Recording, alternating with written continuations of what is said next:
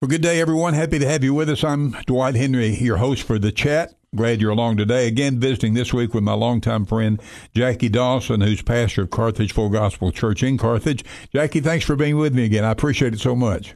Good to be here. Hey, listen, last week we talked about your growing up. I think I said, you're like me, started going to church 9 months before you were born, received Christ as an 8 or 9 year old boy, was appointed kind of a leader in the church as a teenager, and just receiving Christ into your life and moving on from there, being a part of an independent church and watching that church close as a leader of that, going through all of that, saying, God, I'll do anything you want me to do except start another church. I don't want to do that. Yeah. Well, what did God call you to do?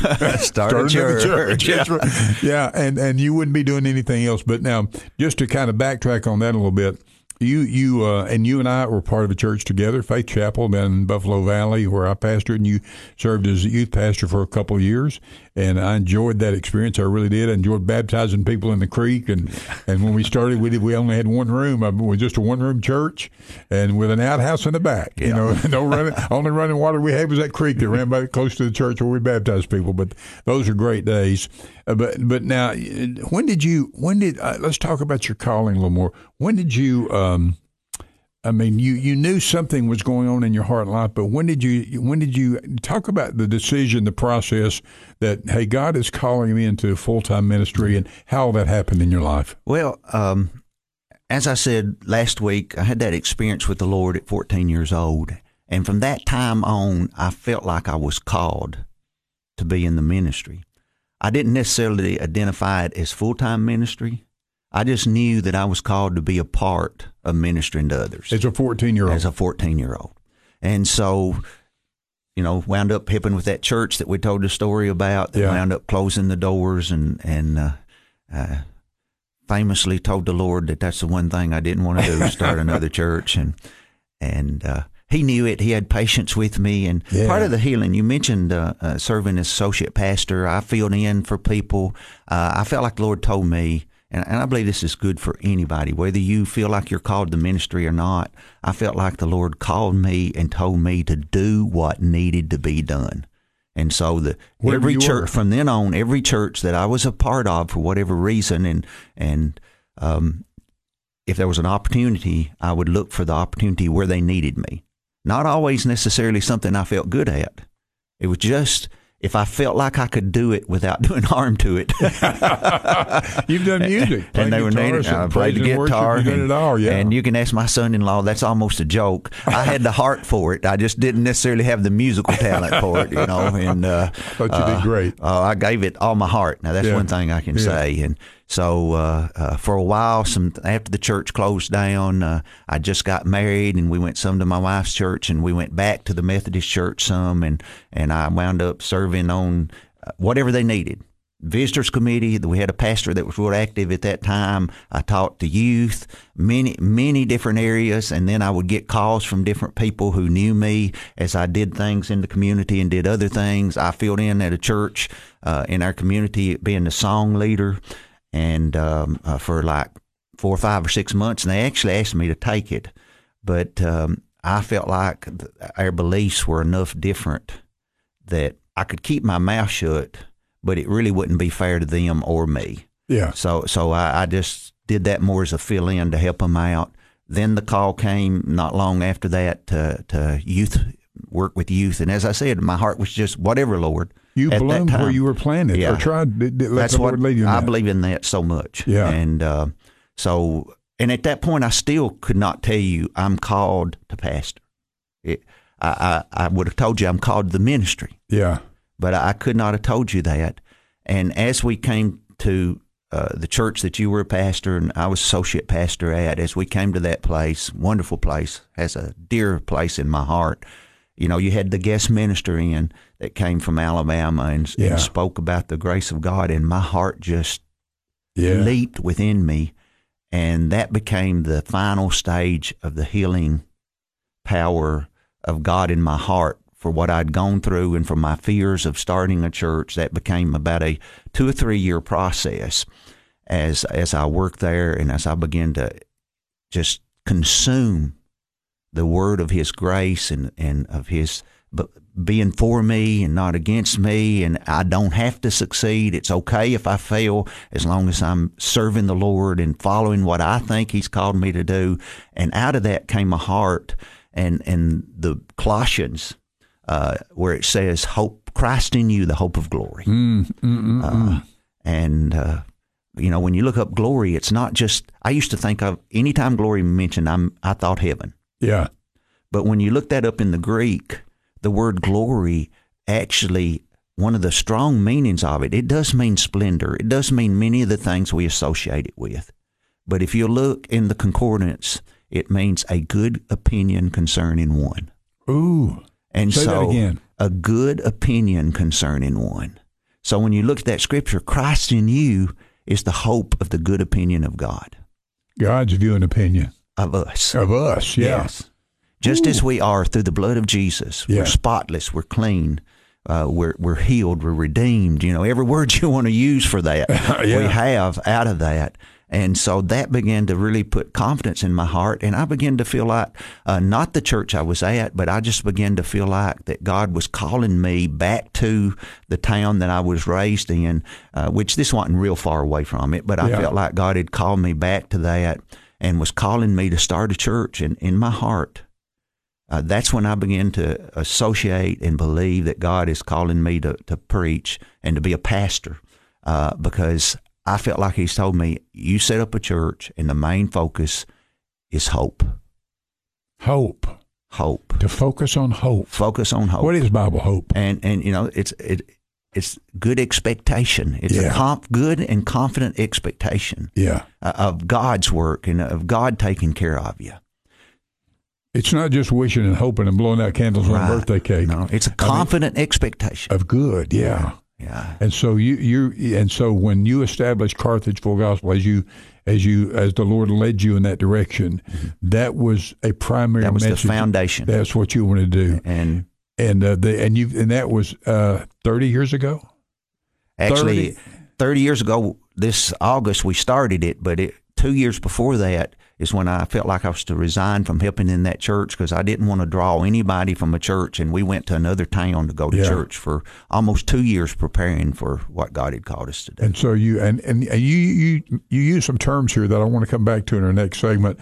That the Lord told you. How do you know when the Lord's telling you something? And so much more we want to talk about as I continue to visit today with my longtime friend Jackie Dawson. So happy to have you with us. We'll be back with more with the chat in just a moment. We're back on the chat with my friend Jackie Dawson, pastor of Carthage Full Gospel Church. Jackie, what a story about just being led by the Lord through things that had happened in your life, some things you're happy about, some things you were disappointed, but now you're believing that God is leading you back to your hometown of Carthage to start another church, and you spent some time getting ready for that. And I think 2 years, I think you said, but that was 30 years ago since the doors of Carthage Full Gospel opened. That's right. 30. Can you believe? I was there for the first service. Yes. Yeah, and most of the anniversaries, I think I was there, except for this past one, I wasn't able to make it. But that is just, and so now you were actually, when you started that church, when that church was started, you were still working a full-time job, or you transitioned. Talk about that. Absolutely. I was working at the local power company. Yeah. And enjoyed my job. Yeah. But I went to work every day and went home and did that bivocational thing that many that are listening may have very well done. And that was a part of the process too. Yeah. It's very unusual for you just to walk into a full-time ministry job. And sometimes I'm not even sure that's best, because to learn how other people deal with life, to learn about volunteer hours, I still work hard at the church and do a lot of things, but when you think about it, I can work because I'm now full-time, I can work my schedule around different things. Well, I had to work this 40-hour job and work the rest into my life. So I do understand how that it can be a struggle. While we're all called to commit, while we're all called to be a part of the church and to give some of our time, when you've come through that process, you realize that it's more complicated than you just want to or you don't want to. Yeah. And so that, to me, was a real blessing Part of the process. Yeah, part of the process. Part of growing. Sure. There came a point in time, I guess, as the church grew and the demands of the church grew or whatever, that you said, okay, I feel God's called to leave what I'm doing with the power company and move and transition full-time into the church. That had to be a big decision. Oh, that was a huge decision. One that I don't regret at all. Yeah. It was a wonderful job. Would probably be about ready to retire now, which I'm not ready to retire in any way, not ready to retire from what I'm doing. I love what I'm doing, but there were some real security issues there because you pretty well know that power company's going to be there. Yeah, if it's not, nothing's hardly going to be there. Electricity's not going to go out of style, probably. Yeah. And worked with good people, enjoyed who I worked with. Did not hate my job, but I loved ministry more. Yeah, and so it was in your heart. It came to a place. Yeah, and you said something earlier, not trying to get off subject, and you correct me if I need to change. But you said, "How did I know the Lord called me, and how did I know I heard His voice?" Most of the decisions that I've ever made have been an inkling. An inkling that I followed.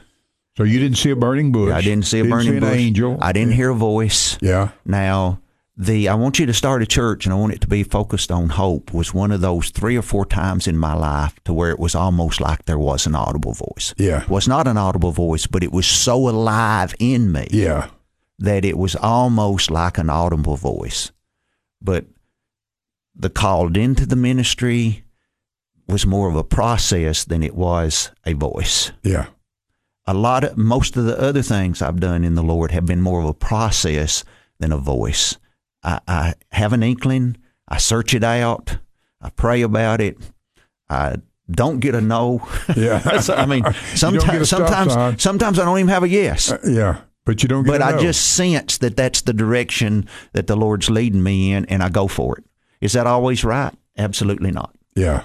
We're talking about things that wound up being right, so it may sound like I'm saying I always hear the voice of the Lord. I do not always hear the voice of the Lord, and I think it's dangerous to assume we always do. Yeah. But I do try to follow those inklings, and I found out following those inklings, even if I get off course, the Lord can get me back on course. Can bring you back. And so that initial calling was that way. The going into the full-time ministry was not that loud inner voice. It was the church is now at the place that it needs someone, it needs full-time care. Yeah. And so it was the logical next step in what I felt like God had called me to do. Yeah. And it was more like a spiritual suggestion, just a kind of velvety sort of, okay, this is the next step. The church is going to grow if we're going to minister to people. It's got a solid foundation. It's where it needs to be. It can now afford to pay me, not as much as I was making. Yeah. And not, I mean, it was, probably didn't I had to feel strongly that this was my next step. Sure. Without that voice, often God leads you in faith and you don't have any kind of sign from heaven. Yeah. It's your faith that you choose to do it, because at that time, and I'm not saying it's that way now, but at that time when you worked for the power company, your insurance was 100%. It wasn't 80%. Wow. And so they paid it all. I was walking away. There were little stuff you had to pay. Yeah. But we had a $10,000 bill. Our child was in the hospital when he was born. One of our children was in the neonatal unit, born premature, and it was a $10,000 bill. And that sounds like nothing nowadays, I know, but that was a lot of money in the 80s. Yeah. And I didn't pay anything on that. Wow. Or maybe $20. I mean, practically nothing. Sure.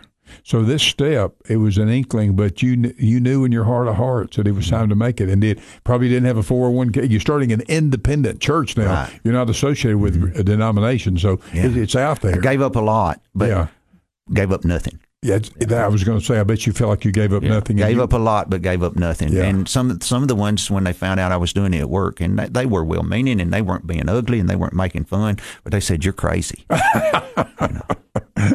And you said, "I've always been crazy." But it was I don't regret it, not one moment. But you made that step, and that was how long? Do you remember how many years that you had the church was? The church had been there 5 years. 5 years. So that was 25 years ago that you made that. You made that step of faith. Yeah. Wow. And you look back with no regrets. I look back with no regrets. Wow. You know, those things are a little bit out of character for me. Yeah. Even starting the church, if I can tell a little story, when I started the church, when we started the church, we kept looking for a place to rent. Kept looking. Not going to buy, not going to borrow money, just going to find a place to rent. Yeah. And that way, if it didn't work out, you could bail out. I could bail out. And so there was a place in Carthage called Kirby's Music House that had been closed down for about 10 years. And so I need to. Yeah, I tell you what. I want you to finish that story because it's a good one, I know, and we're going to come back in a moment. My longtime friend Jackie Dawson is my guest today. He's pastor of Carthage Full Gospel Church, and we'll be back with more in just a moment. Hey, we're back on the chat. I'm your host, Dwight Henry, along with my friend Jackie Dawson, who's pastor of Carthage Full Gospel Church. And so now the church has started, and your initial intention, yes, we're going to do this, but just to be safe, we're going to rent a place. Yeah. And in case it don't work out that way, we'll just use, if we've got a year's lease, that's about the worst as it can get. But somehow that part of it didn't pan out either. Pick the story up from there. We couldn't find a suitable place. I'd look here and I'd look there, and I was still a little hesitant to go storefront.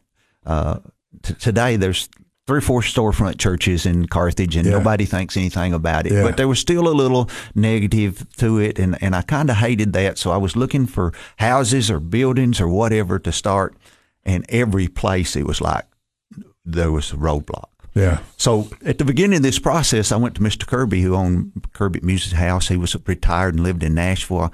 I called him. I said, "Look, won't you rent this place?" "No, sir, not interested in renting." 3 or 4 months later, during the process of this, I'd call him. I'd say, "Are you interested in, will you rent it to us now?" "No, sir, but I'll sell it to you," he kept saying. And so it's funny now looking back on it. But Lord, you don't understand. And he was wanting the huge sum of $25,000, Dwight. For the building. Which was then at that time for that church. It seemed like a lot of money. Yeah. And just to try to help people, I believe faith has carried me a long way, but it's a process. Yeah. Just like Abraham, he laughed at God, and it was a process to where eventually he said, Abraham believed God, and it was counted to him for righteousness. Yes. And so it's a process. There you go. And at this point, I had the calling of God. I was willing to take a step, but I had limits. But your faith wasn't $25,000 yet. Right. And so I remember I went to my dad and I said, "So, Dad, what are you going to do? What do you feel called to do?" And he said, "I'm going to come with you."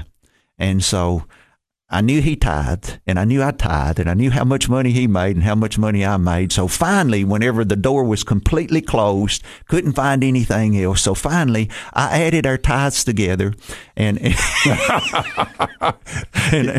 said, it might take us 25 years, but mine and his tied together will make the payment for this church if we had to close it down. Oh, my goodness. So finally, I convinced myself, with every other door being closed, surely this is the Lord leading us to this place, full of faith and power, So, took the step. But here's the neat thing.